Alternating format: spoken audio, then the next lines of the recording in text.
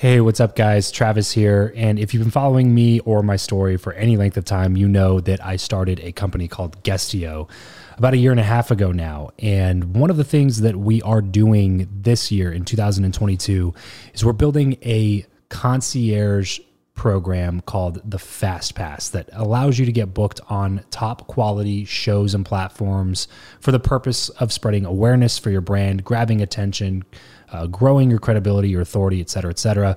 And so if you are listening to this right now and you are a 7-figure plus entrepreneur and you have a budget to bring in traffic, attention, credibility, authority to your brand, then this might be a really great program for you. Just head over to travischappell.com/10K. Why 10K? Because we guarantee in this program that you're going to be able to speak in front of 10,000 people within 90 days. Okay, 10,000 people within 90 days. Imagine getting on a stage in front of 10,000 people to share your message, your story. Well, that's exactly what we are doing inside of this program through virtual stages like podcasts or virtual events or YouTube channels or blogs. You name it, we are working with it, and we are trying to get you booked on those platforms. So travischappell.com/10X. There's a quick application there, and then right at the end of that application, it'll prompt you to set up a phone call where you'll jump on a call with me, and we'll talk through whether or not you're a great fit for this program. Please act fast on this. Do not wait, because we are only taking on 1 or 2 clients a week due to constraints with our team and the limited supply of high quality shows and platforms that are out there in the market. So if that's you and you're really wanting to explode your brand in 2022, head over to travischappell.com/10K, fill out the application, schedule a quick phone call, and you and I will chat really soon about whether or not this would be a great fit for you. Thanks, guys. Talk to you soon. Hi, this is Tom Bancroft. I'm the founder and CEO of Pencilish. It's a new animation studio. And if you want to build valuable relationships, you should be listening to Build Your Network. It's with my good friends, Travis Chappell and Eric Skorzynski. If you're tired of the old way of networking, the business cards, the awkward conversations, and the aggressive pitches, but you know how crucial your network is to your success in life, then you're in the right place. Welcome to Build Your Network, the only top-rated show committed to helping you master content networking, foster real relationships, increase your authority, and build the network of your dreams. Listen in on conversations with world-class entrepreneurs, authors, thought leaders, and more as we deconstruct their best strategies for your success. So get ready to burn your business cards, ditch the name tag, and discover the new way to network with your host, Travis Chappell. Hey, everybody. Welcome back to the Build Your Network podcast. Tom, thank you so much for joining me on today's show. It's my pleasure. Nice to meet you, Eric. Yeah, it's good to meet you as well. And this is definitely one that I'm really excited for because you're responsible for a lot of things that I grew up with. And it's kind of interesting getting to sit down and talk with you a little bit. I want to dive heavy into your career because there's so much to talk about. But first, I want to really go back to childhood. Like, let's go middle school, Tom. What were you into? Was the artistic side always there from day one? Like, tell me a little bit about those early days. Yeah, and middle school was about when I think, decided I wanted to be an artist, which is saying a lot. It doesn't usually happen that early, I think, for most artists. But I remember drawing a drawing of a squirrel, and it was probably out of from a photo or a coloring book or whatever, and getting to the tail, big furry tail, and having trouble. But up till then, I had gotten a crowd around me, and there were some girls that were there. And that I remember that distinctly because I thought, this is my entry point into getting girls. One day I was drawing. I was wrong about that, by the way. But I do also remember second tier was then losing that crowd because I couldn't draw the tail very well. It wasn't coming out right for whatever reason. I didn't know how to do the fur. And so it was both this high mark and low mark that probably drove me for the rest of my life, as strangely as that sounds, because it started with this feeling of, oh my gosh, people are gathering around and this is working. You know, I'm doing something that they've never seen before or couldn't do themselves. And then got to this point where I then was deeply embarrassed because I couldn't finish it and make it look right. It was messing up and I was erasing a lot. And that stress of never wanting that feeling part of it, I think has driven me to be the best artist I can be too. No. Were you introverted as a kid? Was that kind of your way of expressing, or were you extroverted and you appreciated the extra attention the art brought in? No, definitely introverted. My brother, I have a twin brother, Okay. and we both drew, and we both have been career artists, both for Disney for many years too. And so, what the competition was a big element there too. Obviously, so all through growing up, we were very competitive with our drawing and trying to impress our mom. Right, we had a single mom, and we'd show her, our drawings of Snoopy, and which one's better, was the big question. And she would never, pick one. Of course, she would, oh, they're both wonderful. I love them both the same, that kind of thing. And like a twin mom, you have to do that. And I have two twins, by the way, too. So, wow. Yeah. So I know what that's like. But, I just, that I remember too was, the big push was the competition between us. Yeah, definitely. No, that's really interesting perspective, because I was always polar opposite with my brother. He was very much the rebuild computers in his room, and I was the person that was up like early in the morning with crayons, and later on it became a camera. Like, I was always artistic expression, he was always numbers and math, and so we never had that kind of sibling rivalry. So he's the rich one. Is that what you're telling me? We'll see. There's still time, Okay, we'll see what happens. But that's awesome. So when did it become something where you thought this is a career opportunity? Because I know for me it was always, here's some creative things I like to express, but that wasn't ever a career. It was like, that's my hobby. What am I going to do for work? When did you make the decision to kind of dive into this and make money doing what you love to do? I think the decision, like I said, was fairly early, and partially because of that moment of that squirrel, but also simultaneous to that, taking math classes and realizing, oh my gosh, I'm terrible at real world, functioning academics. And so those two can quickly become hand in hand with a lot of artists. And for sure enough, for me, it was that way. I'm not going to say I'm like an idiot now. I'm just saying, to say that wasn't a driver to go, oh my gosh, I love doing this. I hate doing all these other things over here that are kind of academic. And writing was always one that I did enjoy. So like creative writing classes and stuff, but that went along with the art, because I soon realized my area beyond just drawing cartoons and things like that was I started diving into like high school and stuff like that, writing the gags, doing a comic strip, those kind of things. And then realizing, oh, wait a second, there's even a bigger world, which is film. And I loved live action films, especially like, fantasy things. And I was that kid who was about 10 when Star Wars came out in 1977. And so once that came out, there's a lot of people like me out there that was that defining moment of going, oh my gosh, I can't do that, but I want that for the rest of my life. Whatever this feeling is of creating a world and telling stories, I want that. And fortunately, I funneled what I did love, which was drawing, into hand-drawn animation and filmmaking, in the animation side of things. And then that, a little bit later went to Disney and became a career. Yeah. So the moment I knew that I could make a career out of that was when I did a stop-motion animated film with my brother and a couple of friends of ours one summer with a Super 8 camera. Before that, I never knew that you could do animation, because this is pre-internet, right? Yeah. And I didn't know that you could do animation without having millions of dollars and a huge staff and all that, because that you would hear a little bit about at Disney and things. You knew about Disney to some degree. Everybody did, even back then.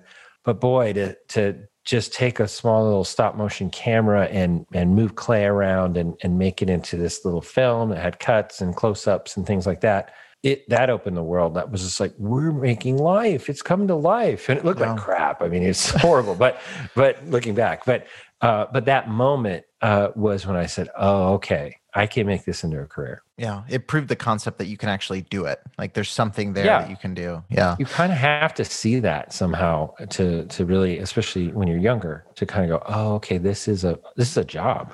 Yeah, I'm glad you brought up Star Wars, because I was really curious what your influences were, because a lot of the movies in your filmography, like when I watch interviews, because I love behind the scenes of different movies, I watch that more than movies sometimes. And I always am interested to know like what the inspiration was for the person creating iconic characters and all these things that now are cited as, oh, I grew up watching, Mulan and they mention Mushu, or they mention like the John Henry short, they mention all these different things. Like were there any other films that you would say were like a big influence on you as far as like maybe your creative style or the way you thought about making animations?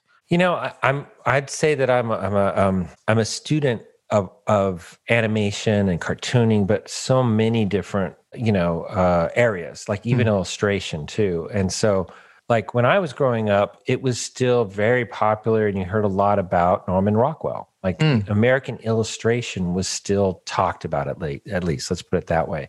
It's not like it had completely died off. It was just the 20 years before us. So it was still like a lot of art books that were on coffee tables were Norman Rockwell. You don't see it quite as much as when I was a kid. And so I was very influenced by illustration and painters, though I'd never painted and I still never really painted. I was always into drawing and cartooning for the most part when I was very young. And that became a little bit more realistic drawing, like comic books were a big influence. So I happened to live through what I would call sort of the heyday of comic books. That was about 85, 86, and that was around my high school. I think they say 86 was like the second golden age of comics and Marvel Comics specifically. But before that, like in comic strips, and again, when I was very young, I was still influenced by illustrators. But then when I was younger, like elementary school, it was the second golden age of comic strips. We still had Charles Schultz doing the Peanuts, and we had Beetle Bailey and things like that are still out. Some of those legendary ones that have been around forever, but all being done by the original creators, by the way. Dennis the Menace, Hank Ketchum was still alive. And then we also had this second tier that was popping up, which was Jim Davis making Garfield and Brooke Breathard, making Outland. And then before that, Bloom County. Calvin and Hobbes, of course, was popping up right around that time. And so there was this resurgence of comic strips in the, say, 80s and early 90s. And so there was a lot. And then Mad Magazine. Mad Magazine was a huge influence on a lot of artists that are my age because you had classic cartooners, comic strip and comic book and artists, all kind of, and humorous illustration artists like Mort Drucker and Jack Davis that were contributing to that. And so I do remember Tony and I were very into Mad Magazine, not just for the reading, of course. It was kind of juvenile, even for us, I think. But man, we love the drawing. And so, lots of a lot of great influences back then. I think it was really kind of a golden age to have it coming from all different directions. Right. Yeah, you alluded to Charles Schultz, obviously, in Peanuts. And from looking at your career from the outside, it looks like that was your first kind of venture into the professional world, was working on This America, Charlie Brown. Can you talk a little bit about how you landed that gig and what kind of led you, like what relationships brought you into that world for the first time? Good question. So it wasn't until later when we had this internet movie database, right, that popped up, and now you can go and search people's credits, right? Yeah. And I never even knew that I got a credit on that project because I did such a little amount until you did one of the set designs, right? Yeah. So I was doing like what we call character layout, and so it was really cool of them to give me a credit. But I did that job between my freshman and my sophomore year, the summer between freshman and sophomore year at Cal Arts. So I was still learning animation, still a student of it. I had done right before that, the first half of the summer, was a production assistant at Ralph Bakshi Productions, and they were making Mighty Mouse, The New Adventures of Mighty Mouse that summer. But it was a non-drawing job. We were getting his cigarettes and taking out his laundry, and it was kind of a horrible thing. But glamorous Hollywood story. Exactly. Early, production job at an animation studio, and making photocopies of artwork that would then go overseas. We had to keep copies in case the art it was lost in transit, that kind of stuff. And so finished that job, and I had like a month left before Cal Arts, and I was like, I'm gonna go crazy. I'm going to call around and see if I can get a gig at something actually drawing, right? Because I was like dying to actually work on something. And sure enough, the Lee Melendez Productions, which was the people that did all the all the Charlie Brown specials, all the way from the Christmas special that's now like a traditional favorite to, This Is Your Life, Charlie Brown, and all those. So they were doing that summer, this really bizarre series of little shorts for NBC or ABC or one of those.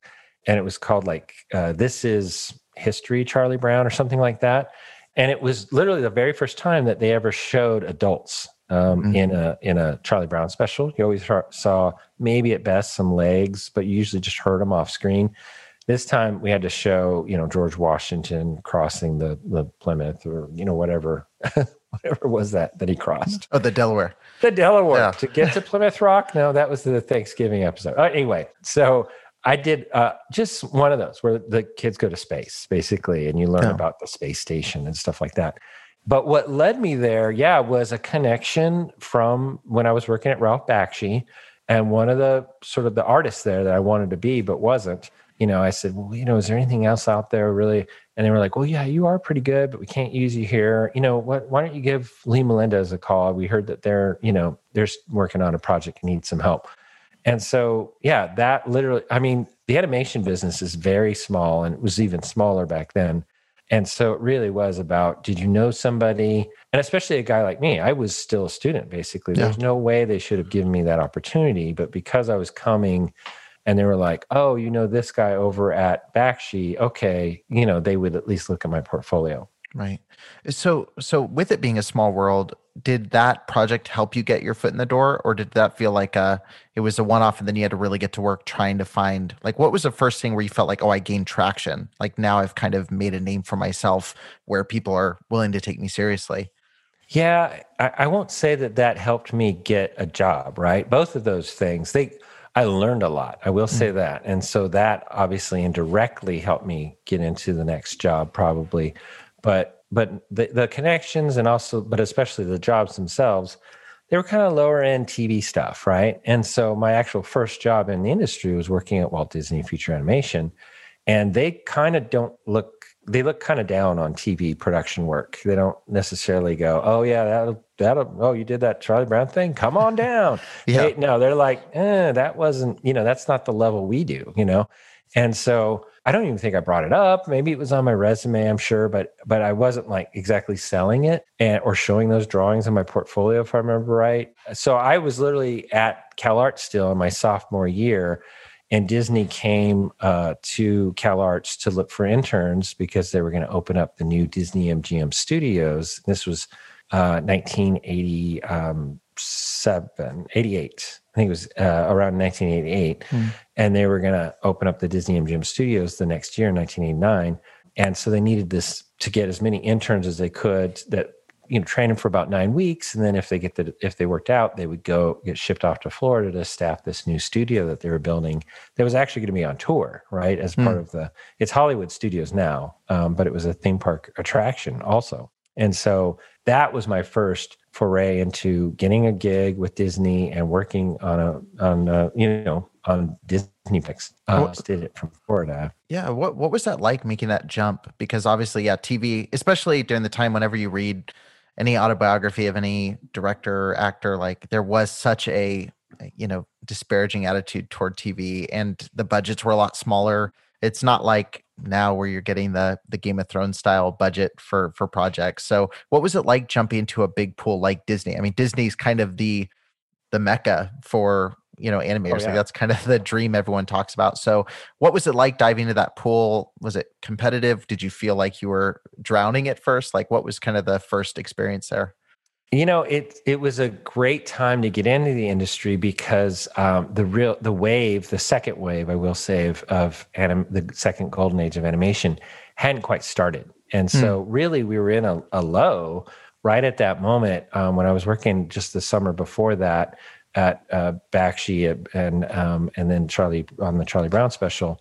There were a lot of layoffs, a lot of closings of studios. That was when the old Deke studio that did like Inspector Gadget and things like that had closed down, and Hanna-Barbera had closed down, had been around forever. And so there were massive layoffs, a lot of people leaving the industry, basically, older people especially. And here I'm this young guy coming out of CalArts and going, yeah, I'm ready and pumped. And, and it was the lowest of the low at that time. And then right that same summer, Who Framed Roger Rabbit came out. And that really was the beginning of that and a few other elements. Secret of NIMH came out. And then I got into Disney right as my internship was during the 1988, 89. And it was when they were making The Little Mermaid. And so I got to see that as part of my internship, see that being worked on and going, oh my gosh, this is really good. I mean, I was already a Disney geek, and now I'm going, seeing this behind the scenes and rough pencil tests of Ariel, and seeing part of your world in pencil test form, and going, oh, this is going to be really good. And they didn't even know it. Like the people walking the halls and working on it, actually, because I was an intern, they wouldn't let me work on it. I was doing tests and stuff like that. But they were going, yeah, we like it, but they didn't know. They had no idea. You kind of don't always know. You sense, okay, this one's coming along, but you don't know until it's all put together. That's kind of the magic of animation, and the depressing part too at the same time. Right. Is that you're animating along, and oftentimes you're animating like a joke, right? This is going to be a funny thing that Sebastian's going to do. He's going to fall and do this thing. And it's getting a laugh in storyboards. Now I'm animating. Okay, it's still kind of getting a laugh. But you really don't know. You don't get the real laugh till about a year later when the actual audience sees it, right? Right. And that's the feeling the whole time of just, we think it's good, but we don't really know until that thing comes out and the actual audience that hasn't seen any of this gets the shock of their lives and goes, wow, The Little Mermaid is amazing, right? Right. And so that was a magical time, but I didn't know it. And so once we got the gig to be, and I say we because my brother did too, go to Florida and start that studio, it was great because we hadn't had the swell of hundreds of people, even thousands, kind of entering the animation industry. We were still kind of a small group in general at all the studios. It was just a smaller, industry. And so it was a great time to get in. And then the swell happened just after that. So, right. As soon as Little Mermaid came out, but then of course, Beauty and the Beast, it compounded and then Lion King was like the big one. Right. Yeah. I think everyone listening has probably heard of all of those movies, like this are kind of seminal, huge movies that kind of relaunched that. And like you said, kind of revitalized that whole animation. That's what you think of when you think of Disney animation. You think of like 50s and you think of like the 90s. Like that was kind of the new golden age of animation. I'm kind of curious, like just from a business level, you mentioned like, and this is what stresses me out about animation. I've worked a lot with video. I know guys that do animation, but what stresses me out is how much time goes into something that might not work. Like with shooting, especially now shooting digital, you can shoot a million different options and figure it out. Like you have the ability to do it. With animation, whether you're doing it hand-drawn or digital, you're spending a lot of time keyframing things that may not work out once it's all put together. So how did you work like on these big projects?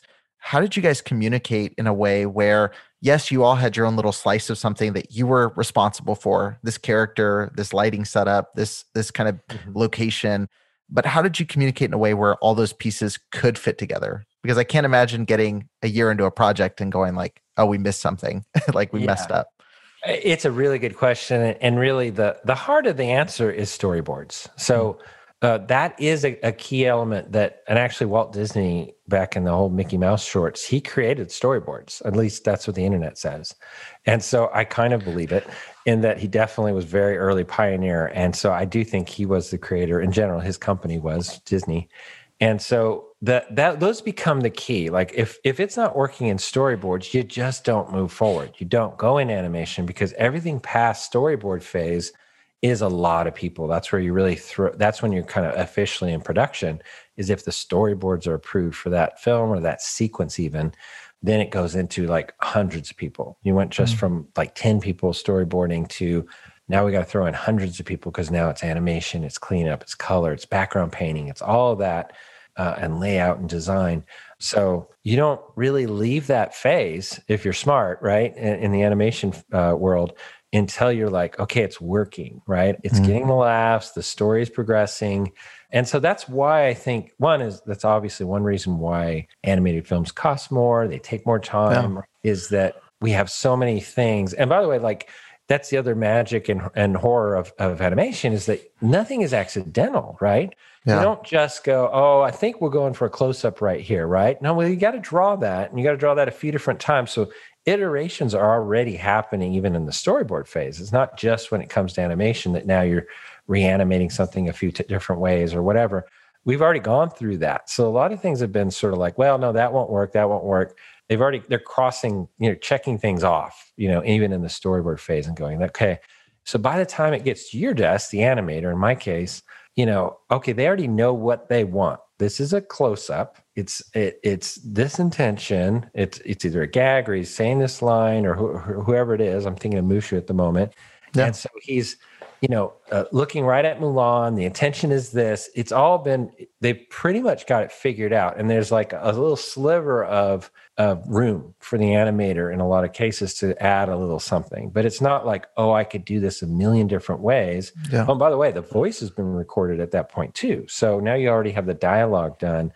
So a lot of things have been set in motion by the time it gets to my desk as an animator. So there's a lot more flexibility at the very beginning, the development phase, of course, and you can go 100 different directions and all that. But they went those directions usually, about 100 of them, and narrowed it down to then, so that when we go into production, a lot of things have been really locked down in the storyboard phase. Were you ever frustrated by that, being a creative? Were you ever like, oh, I wish that I could change how this is going to play out? Or did you like that you had, hey, here's my assignment, I'm going to knock it out? Well, yeah, no, a little bit of both. So I would say overall, I was happy with that situation because I like to have a little bit of a box, right? Yeah. And I think most, at least commercial artists like that, right? You want to go, okay, what are my expectations? And this is really how you make money in any kind of commercial art, right? You have to have a little bit of a box. Otherwise, you're going to be making 100 iterations and not make any money, right? Yeah. So you want whoever the director or client is to say, here's your box. This is what we're envisioning. This is what we're looking for. Maybe even here's some art that you can look at as artists that we kind of like, that you can maybe say, use as reference, as a style. And in this case, it's like, it's very much locked down of like, this is the length of the scene. He's looking at Mulan and he's saying these exact words, right? So it sounds like it's a really tight box. What I love about Disney, at least especially in the 90s, was that wasn't true. It sounded like, oh, there's a strict box. There's a million different ways you can have a character say something depending on the context of the line. So I could still, like even down to like, where do I have him blink his eyes? At what point? Yeah. When he's saying something, is he like blink, look back, then turn to her and say the line? There's a lot of different things, and acting is what I'm talking about. It comes down to acting. And we became acting geeks at Disney, and Pixar's the same way, that the higher end feature film animators are acting geeks at their heart. And so I love that, being able to, be able to kind of listen to Eddie's line over and over again. This is Eddie Murphy in case of Mushu. Listen to that line over and over again and go, wait, he's saying it in a little funny way. Here's an example. Okay, so there was a line and it's a gag, where Mulan is entering the camp for the very first time and Mushu's hiding behind her scarf, right? And he's like telling her all how to be a man, right? Oh, you got to pat him on the butt. You got to spit a lot, all the stuff that really is the worst thing to tell her, right? Yeah. And so she just looks like an idiot walking around and stiff-legged and spitting and smacking people on the butt. So they get up to Shang for the first time. Oh, and then, okay, so chaos happens. She sets off a chain of events with the Gang of Three, and the whole camp is destroyed. And then that's right as Shang comes out of the tent. He's talking to the general, and it's like he's now in charge, and he sees this mess, and he sees Mulan for the very first time. It's all her fault. And so he's like, soldier, what's your name? And she's trying to think of a name. She hasn't figured it out yet. And he's back there going, Ping. Ping was my best friend growing up, right? And so he's telling her all that, and she's like, Ping? And, he's like, well, that's this guy's name or whatever, so there's this whole thing, and it works up to her saying, him going, Chu. Or no, he says Chu, and then she goes Chu, and Shang says Chu, and he goes Gesundheit. I killed myself, right? And that was the punchline for that whole little bit, right? To get a little gag at the end. And I listened to that. Now, in the storyboards, it was only like Mushu. It was two poses. It was Mushu hanging out in a close-up, kind of hanging out on the back of her scarf and going Gesundheit, and then him back kind of holding his belly and going, I killed myself, right?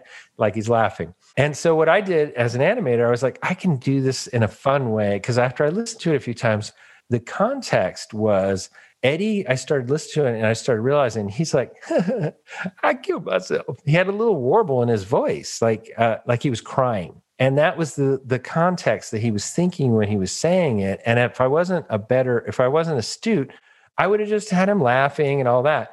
But what I did was I had him grab her scarf as he comes back from saying Gesundheit. He grabs her scarf. He starts wiping his eyes as if he was crying and says, I killed myself. And it was the one little thing that I could do as an animator that took that character and that personality of Mushu even further, still working within the box that I had. I only had the back of her neck and her scarf as anything within the shot that I could use. And him interacting with her scarf, but also, acting like he's crying and stuff. It took it to the next level. It was already a funny gag, but now it was like, oh, he's kind of really hamming it up, right? Yeah. And so that's one example of like how you can work within the box, I guess. Did you have a gag like that you spent a lot of time on that ended up not working? That was really, maybe it was really good by itself and you were really proud of it, but then you saw it put together and it just fell apart? Yeah, I have a few of those. And in general, we'll usually find a way to make them work. If it's, usually you catch them early on. So you do like a quick rough pose test and it's still kind of stick figure-ish, it's not like fully fleshed out. And you did it kind of fast in like a few hours and you shoot it and you go, oh, that didn't work, And so that then scrapping it's less painful. You've only put a day, maybe 2 into it. Right. Not like the full week to show the directors. And so, yeah, there's been many times I did that and on paper, it sounded funny. And then looking at it, I'm just like, I can't, this looks like chaos, Yeah. Well, I definitely want to get into what you're working on now because I'm really curious to talk about that. But first, I have to ask. I grew up staunch Baptist family, and we watched VeggieTales like crazy.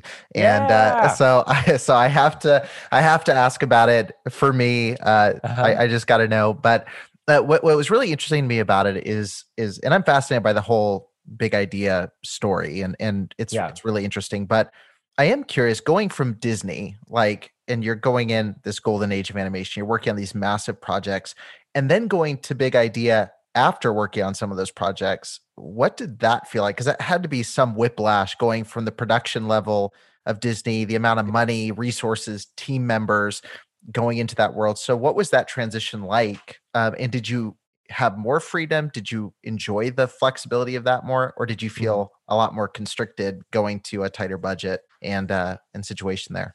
Right. So everything you're asking is like a podcast unto itself, but I'll try. It was all those things. So, I mean, I went to follow my heart.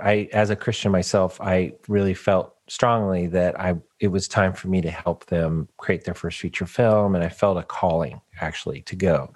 And so because of that, I think I had a motivation that was beyond just career building and ladder climbing, right? I was going for a different reason. It was almost a mission to me. Yeah. And so I wasn't going to go, oh, okay, now I'm going to be a director and I'm going to, you know what I mean? I would have stayed at Disney for that. I actually knew I was giving that up, the next step on the ladder, and that I would sort of probably take a couple steps down doing this. So that kind of side of things, the entrepreneur and the ladder building and the climbing, that really is a part of this story. I hate to say it. What did come from it, though, I will say the blessing there was that I did get some opportunities that I'd never gotten before. I helped to create the 2D Larry Boy animated show, Larry Boy Animated Adventures. That was one of the first Flash animated cartoons anywhere. And so, and it was about the time that I think it was what Cartoon Network was doing, Foster's Home for Imaginary Friends, which was the very first Flash, for the big studios.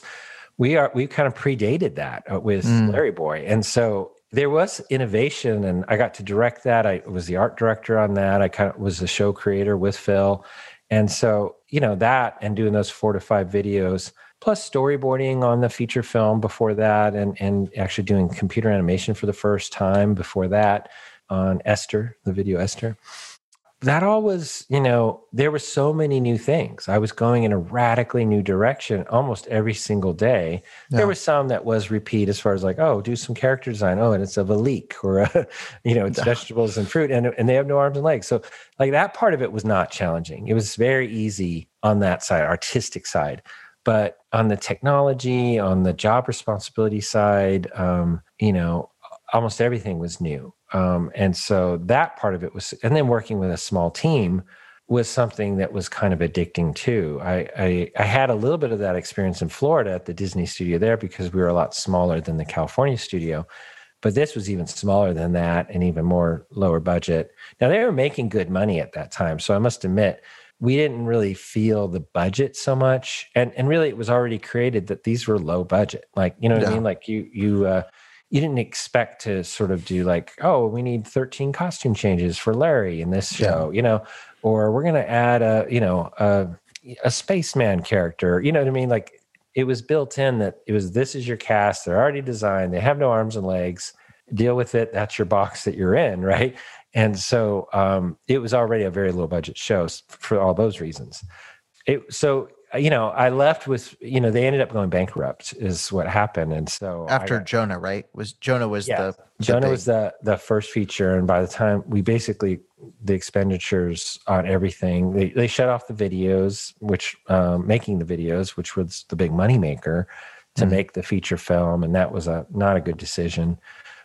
Because they just staffed up like crazy. Got to almost like, a small Disney size, hundreds of people. Well, it looks good. Like we just literally, I have a almost 4-year-old and we just watched it with her. I mean, we've watched it several times recently and like watching it, I was like, this looks really good. Like it still holds up. So there's some things that are just from that period of animation. If you watch anywhere that, now you see it done a lot better, but there's things like the water simulations look really good. Like there's a lot that just looks really solid. And I was like, this should have done the opposite of what it did because it looks as good as any of the other animated movies coming out around that time. Yeah, it should. I agree. And then the second one looked very good too. And I think it actually was a funner story too, which was the Pirates That Don't Do Anything. Yeah. So anyway, and I worked on both of those and then the Larry Boy 2D adventure. Yeah. So, I mean, it's a part of my career that not everybody asks about. So thank you. Yeah, I had to. I was telling my wife right before I came up, I was like, yeah, I worked on this, and then I was listing like VeggieTales and 3-2-1 Penguins, and I was like, that was where I got because that's what I was watching as a kid. Like I watched Disney, I watched those movies, but I was always watching, 3-2-1 Penguins. I'm watching all these different, big idea movies. Like that was, for a kid growing up in a Christian family, like that was Disney for us for all intents and purposes. I know. And I love that too. I love hearing those stories. I have students now because I teach at the university level and, they're a little younger than you, but still they were kind of on the tail end of that, or their younger, older brothers and sisters were definitely you. And so they were families that grew up with that. And hearing that side of it too is really fun because you go to the California industry, the studios, the Disneys, the Pixars, they don't talk about VeggieTales. They don't want to hear about it. It's a shame. Yeah, it is. And so there's the so much to learn. And the South kind of knew that world a lot more than I think California did. Yeah, there's so much to learn there and so much creativity in such small doses, like, for being short episodes. And it's just fun. They're just fun. It's cool. Like, that's one of the coolest things about being a parent now is I get to show, just showing movies that I grew up on is cool, like showing my, almost 4-year-old now, but, her talking about like Bob and Larry is kind of a cool nostalgia kick for me. And it gives me an excuse to rewatch all these movies from childhood. So I had to ask about it because it's definitely sounds interesting. And I was, like I said, I was fascinated. You went from Disney to Big Idea and then rode with them. That's the part I left out of the story. But I left my dream job to go there because I really felt God's calling. Yeah, that's awesome. That's the short version. This episode of the show is brought to you by Indeed. We are driven by the search for better. But when it comes to hiring, the best way to search for a candidate is not to search at all. It's to match and match with Indeed. If you need to hire, you need this platform, guys. I'm telling you, Indeed is your matching and hiring platform with over 350 million global monthly visitors, according to Indeed data, and a matching engine that helps you find quality candidates fast. Ditch the busy work and use Indeed for scheduling, screening, and messaging candidates so you can connect with those people even faster. And it doesn't just help you hire faster. In fact, 93% of employers agree that Indeed delivers the highest quality matches compared to other job sites, according to a recent Indeed survey. And look, guys, one of the things that I wish I would have used Indeed for is this matching service. You can search and search and search and search and search all day long, but to actually be presented with quality candidates, like hiring a recruiter for you that's presenting people that has actually done the work to vet them and bring quality people in front of you, that work by itself is the fact that it's done by a software instead of like a team of high quality recruiters is pretty insane. So they leverage over 140 million qualifications and preferences every single day, which is why Indeed's matching engine is the best one that you can use. It's constantly learning from your own preferences. So the more you use it, the better it gets at doing the job for you. Join more than 3.5 million businesses worldwide that use Indeed to hire talent fast. And listeners of this show will get a $75 sponsored job credit to get your jobs more visibility over at Indeed.com/Travis. Just go to Indeed.com/Travis right now and support this show by saying you heard about Indeed here on the podcast. Indeed.com/Travis. Terms and conditions apply. If you need to hire, you need Indeed. Well, I definitely want to talk a little bit about what you're working on now, because you talked about, getting into that smaller team, being able to have that creativity and all that sort of thing. So talk to me a little bit about Pencil-ish, which is your new company that you've started, and what led you to kind of start this, first of all, and what are you hoping to accomplish by bringing more voices into the table, basically? Yeah, I'm really excited about what I'm doing right now with Pencil-ish. We're talking about the golden age and the heyday of me, the younger half of me, and now this is the older, experienced half of me. And I love those days, those early days, of course, at Disney and Big Idea. Have a lot of fond memories, but I'm really excited about Pencil-ish because I feel like I'm putting to a lot of what I learned in those earlier days. I'm kind of finally funneling, and a little bit funneling it toward other people too, is to say, this isn't just about me now. And so what we're creating is the very first crowd invested company. And what that means is, just like a Kickstarter's crowdfunding for a project, we are crowd investment for a company. And this is it's a Regulation CF. And so the vehicle we're using to launch this company is exciting to me. That's one phase of being able to have fans and investors that are basically saying, we believe in this and we're going to put money into it, and so that we can profit from it also down the road, hopefully, right? Just like you.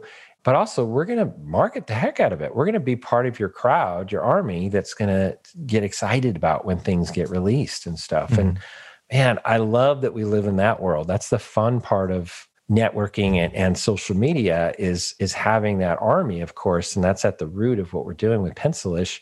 But what we are going to do is we're going to create animated IP. We're going to have intellectual properties that we own, because, by the way, that's rare to hold on to your IP. And that's something I've learned through the years, is working for the big boys and creating Mushu for Disney. I'm still buying the T-shirts and the dolls and the toys of Mushu because, dang it, I designed that guy, yet I have to buy it, right? Nobody's giving it to me. I'm not seeing profits from it. And I'm not bitter about that. I knew that going in, that I signed that contract and I was well paid through the years, and okay, great. But they're $1 billion company for a reason, right? They hold on to their IP and they exploit their IP and get those characters and stories out into the world and then reiterate and reiterate. Well, that's what we want to do, but on a smaller scale, at least for now, which is we're going to create our own content, stories, and characters. We're doing it with a crowd behind us.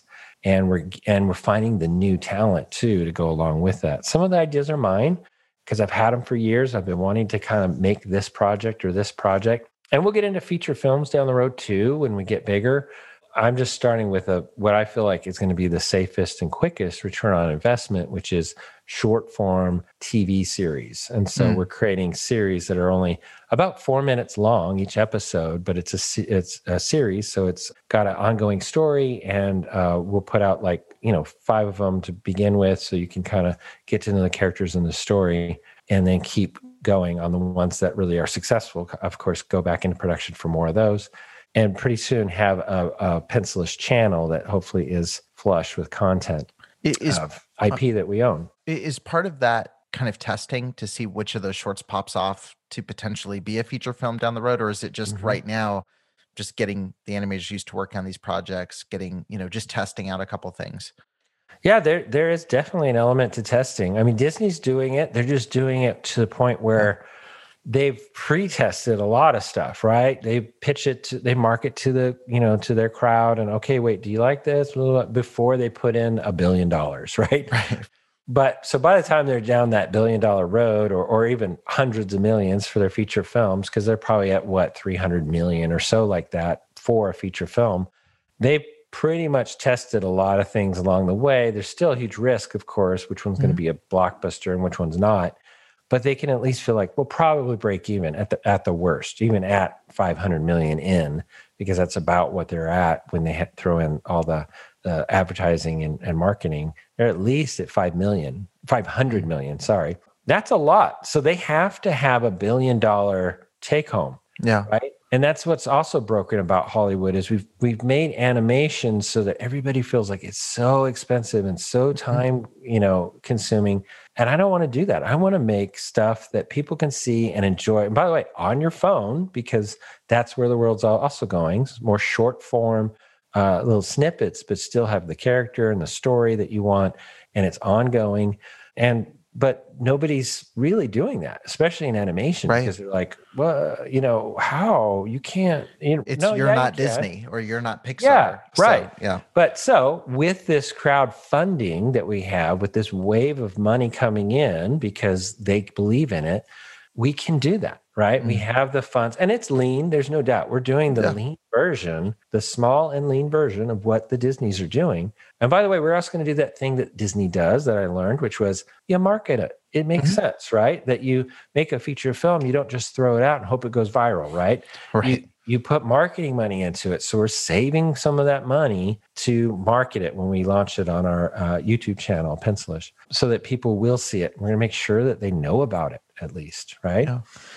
So, Yeah, you mentioned YouTube. I was curious about the distribution model. Is it going to be purely setting up on its own channel and monetizing that way? Or are you guys going to be trying to sell some of these projects to a Netflix or to a Disney or to these other platforms early on to kind of earn back some of that money? So the answer is yes and yes. The wonderful thing about how there's a long-term goal and then there's short-term, right? So short-term, and I don't count on this, by the way. Even though I'm the CEO of the company, I'm probably the one that least counts on ad revenue from YouTube, right? Because I know that that's sort of coming and going, right? Some people are making still decent money on that. Some people aren't. We have ways to do it. I think that we will make money, and my marketing people, Ash Grayson is my partner, and he owns a marketing firm. So he feels strongly that we're going to do well at that. And that's great. I want that to be gravy. Our long-term, which is long-term, is that we're going to own IP that hopefully has millions and millions of likes and comments, and that's what's going to be value to us. And I don't want to bank on that, of course. We're going to make sure people see it. But the idea is that because we own it, we can now exploit it too, right? Because the real money in animation isn't making animated cartoons. Most people don't know that. That's a break-even world, right? Is if you're lucky, you'll make SpongeBob for a few years, and just making the SpongeBob itself, in general, just breaks even. Now, maybe SpongeBob is not a good example because it's been around for a long time and it's going to keep living. But anyway, it's kind of the Seinfeld of animation. But in general, you're kind of breaking even, right? Where the real money is on the merchandising and the licensing, all the deals that you make after, once you have a popular character and storylines that people love, that's where you can really make the money. And that's where creators and not investors so much with Disney, but that's where creators lose out, because by then they've already been bought out. They were bought out early on, and so they don't get to see the actual really big money. No. And in this case, we're going to have investors directly seeing that bigger money, and also the creators too, who still co-own it with us. So we really feel like there's nothing really new here. It's just we've kind of reinvented it a little bit and said, you know what, we're not going to go in greedy. We're going to do partnerships with these creators, and we're going to fund it. We're going to put money into it, and they're going to put in some sweat too. And then we're going to make these shows and hopefully make them the very best we can, and hopefully get the eyes on them. Not even hopefully, we're going to market it, put money into it so that people see them. And then hopefully they love it and we keep making it and we own it to the point where we can able to do merchandising ourselves, or we do what you were saying. Maybe a Netflix comes in and goes, wow, that one's really popular. We can see that obviously. And by the way, this is already happening. Coco Melon is an example of that. If you have preschool kids, that started as a YouTube show and then went to Netflix. And Cobra Kai is another version that was a YouTube show that went to Netflix and has become even bigger. So that's our goal. We know that they need content. We're going to make the content. We're not just going to come up with ideas and go, we have a bunch of ideas. Can we pitch them? No, we're going to make it. We're going to make the shows we want to make the way we want to make them.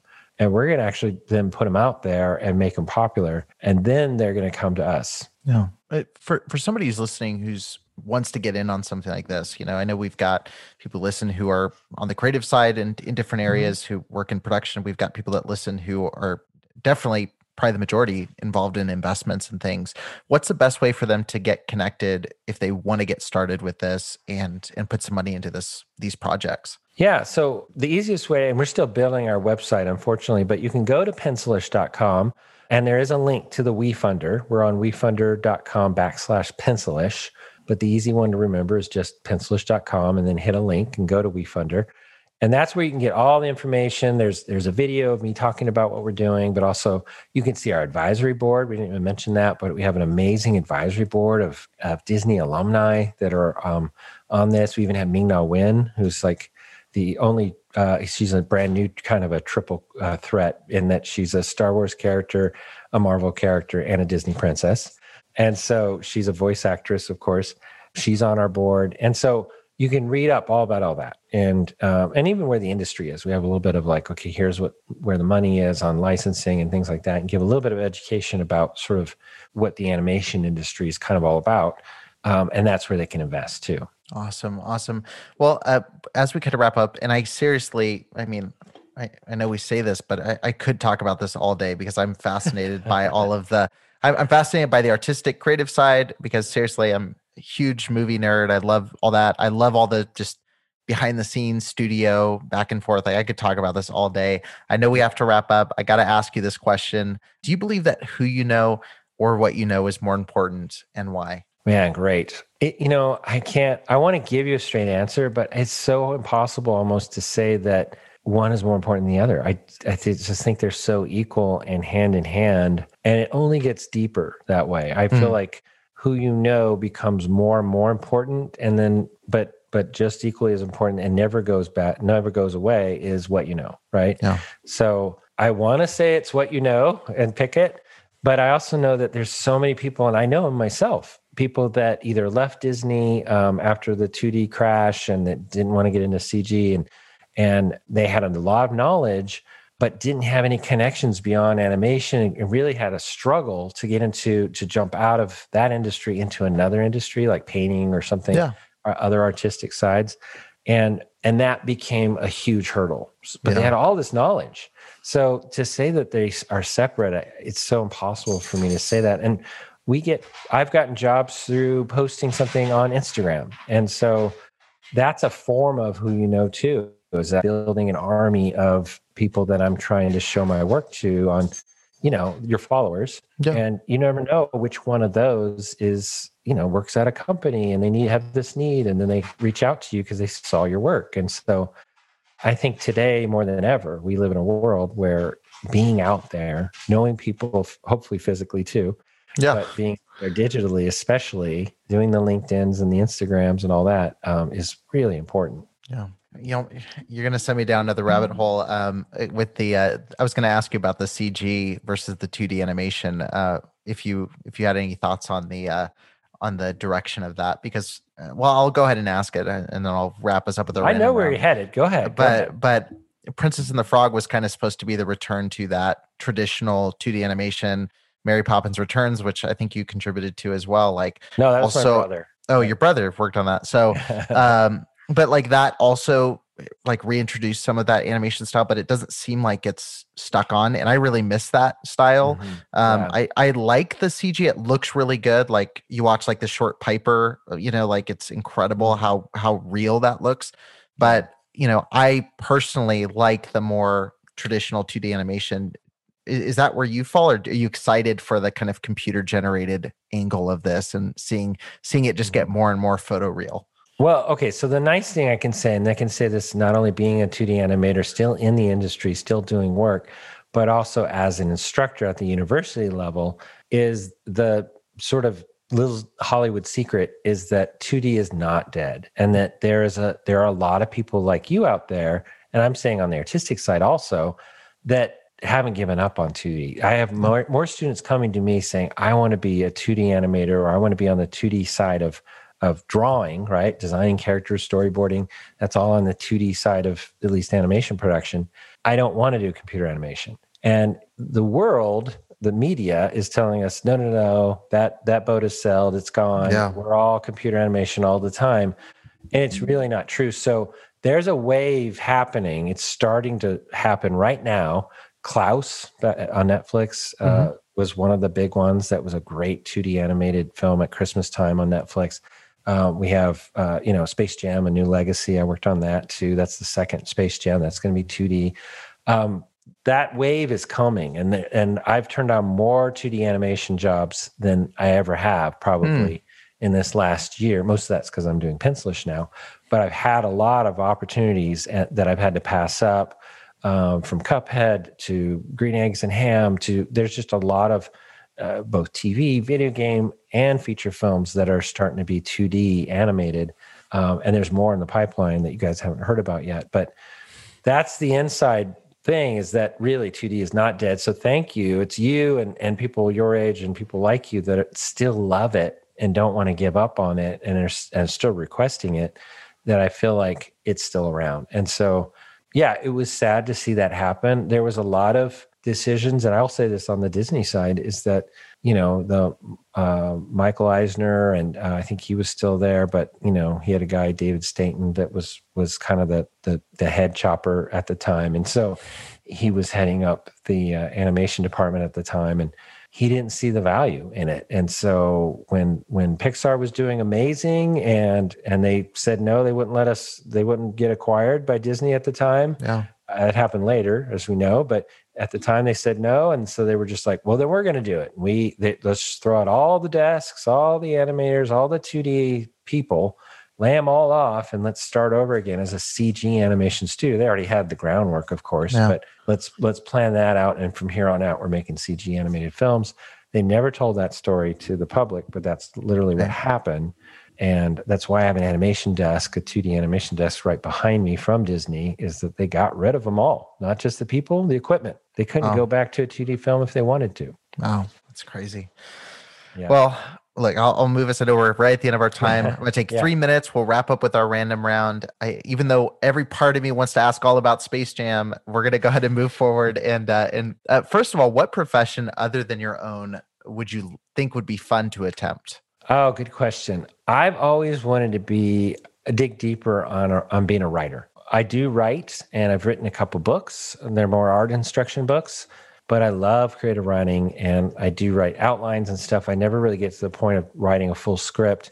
And so I would probably want to dig deeper in that. And by the way, I would also be a reader. Not a reader now. I have no time to read. And I always wanted to be a reader too. Yeah. And I think to be a good writer, you have to be a good reader. So those two things. 100%. If you could sit on a park bench with anybody past or present and talk to them for an hour, who would it be and why? I'm going to say Charles Schulz, because he was probably my very first influence as a artist. I fell in love with the Peanuts and Snoopy and Charlie Brown specifically. And when I was very young, and would copy that all the time. And to me, I saw him, when I realized who the artist was behind it, right? I saw him as sort of the epitome of like, that's what I want. He does a comic strip. He'll churn out 3 or 4, or like a week's worth of comic strips in 2 to 3 days. And then the rest of the time he plays golf, Yeah. And I didn't want to play golf, but that was a fantasy of like, you could create your own characters and tell your own stories. And he was the artist and the writer, right? He was the full creator of that whole product, that brand, basically, all by himself. And he didn't need anybody else. And he could actually get it done fairly quickly and still vacation with his family. And even as a child, that was the epitome. He's getting paid to draw, and he controls it completely. Nobody's telling him what to do. I mean, that sounded like heaven. Yeah. Yeah. No, I started with drawing, like I said, as a kid, and then I moved into video. Like that was how I got my creativity out. But I remember I used to always practice drawing Snoopy's profile. Like that was like early. Yeah. And I remember when I saw Charles Schultz initials in Charlie Brown's hair the first time, I was like, that's so cool. You can put your stamp of your own identity into your characters. It was really neat. How do you like to learn best? You said you're not a reader, so I'm guessing not books right now. Is it blogs, podcasts, videos? What's the best way to learn for you right now? Well, I'm visual, so I love videos, of course. So I digest those quite a bit.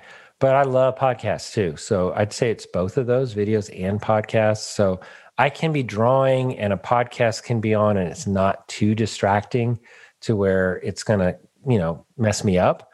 And especially certain things I can draw that I'm more, if I've drawn it before or whatever, I can kind of be in that zone. It's not going to distract me. But video, I'm too visual. I'll if it's a movie or even like a tutorial, I have to be looking at it, and it'll distract me completely. So I have to do both. So I have to put the videos off till like later after I finish my deadline, kind of thing. Gotcha. What's your morning routine? Definitely coffee, 2 cups every morning, and get all ready. I'll try and work out. I have a row machine now. I'll try and work out hopefully 3 times a week at least.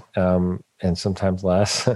And it is a little different every day, but those things are big, important elements. And then hopefully get into this office here anywhere between 9 to 10, depending on kid stuff too. I have four girls, but 2 that are still at home. So I got to, it could be some driving or it could be whatever, making a lunch. Who knows what it is? So sure. What's your go-to pump up song? I'm going to throw it out. This is just the first thing that popped in my head. It's Lose Yourself by Eminem. Gotcha. Okay. Pretty hip, right? Yeah. Super hip.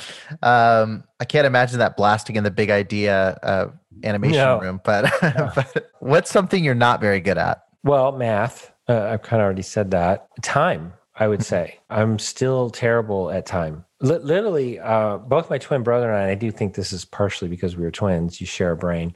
It took us a long time, and I'll say numbers in general, to not only learn our times tables, but the calendar, the months of the year. There's only 12 of them. I was an adult when I learned the months of the year because it was not a concern to me. And that's really where the root of that is, that time doesn't matter to me very much. And so I have to really push myself to be on time to things. And that is a priority. It's become a priority through the years, of course. Yeah. And I can't be a CEO and not make time a priority. And I am organized now, but it took many years to develop that. So time, I think, and the grasp of time, of how long things take and all that, it was the second half of my life before I got good at it. Yeah. I know that my last question is, where's the best place for people to find you? Obviously, pencilish.com. We'll have links to that in the show notes. Is there anywhere else people can connect with you and kind of follow your journey personally? Well, yeah, Instagram, Tom Bancroft, the number 1. So Tom Bancroft 1 on Instagram and on Twitter. I am on Facebook, but I've kind of pulled away from Facebook, so I don't check it as often. But Instagram is definitely the place. I'm even on TikTok, but I'm a light touch on that. Gotcha. Those are the places. Awesome. Well, thank you so much. Seriously, I could have talked for 2 or 3 hours, but I appreciate you taking the time today to talk through your career, talk through what's happening soon. And I definitely will be keeping an eye out for all the stuff that's going to be coming out here in the near future. So thank you so much for joining me on the show. Yeah, thank you. I really appreciate it. Thank you, Eric. That's it for this episode. If you want to connect with Travis and other like-minded people who also listen to the show, then you're going to want to head over to travischappell.com/group to join his free Facebook group, Podcast to Profit. Travis will see you there. And remember to leave every relationship better than you found it.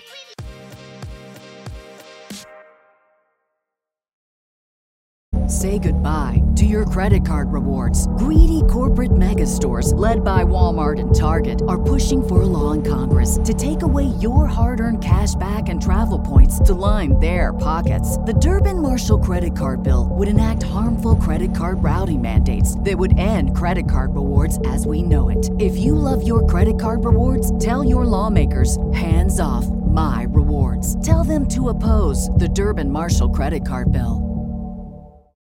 Without the ones like you, who work tirelessly to keep things running, everything would suddenly stop. Hospitals, factories, schools, and power plants, They all depend on you.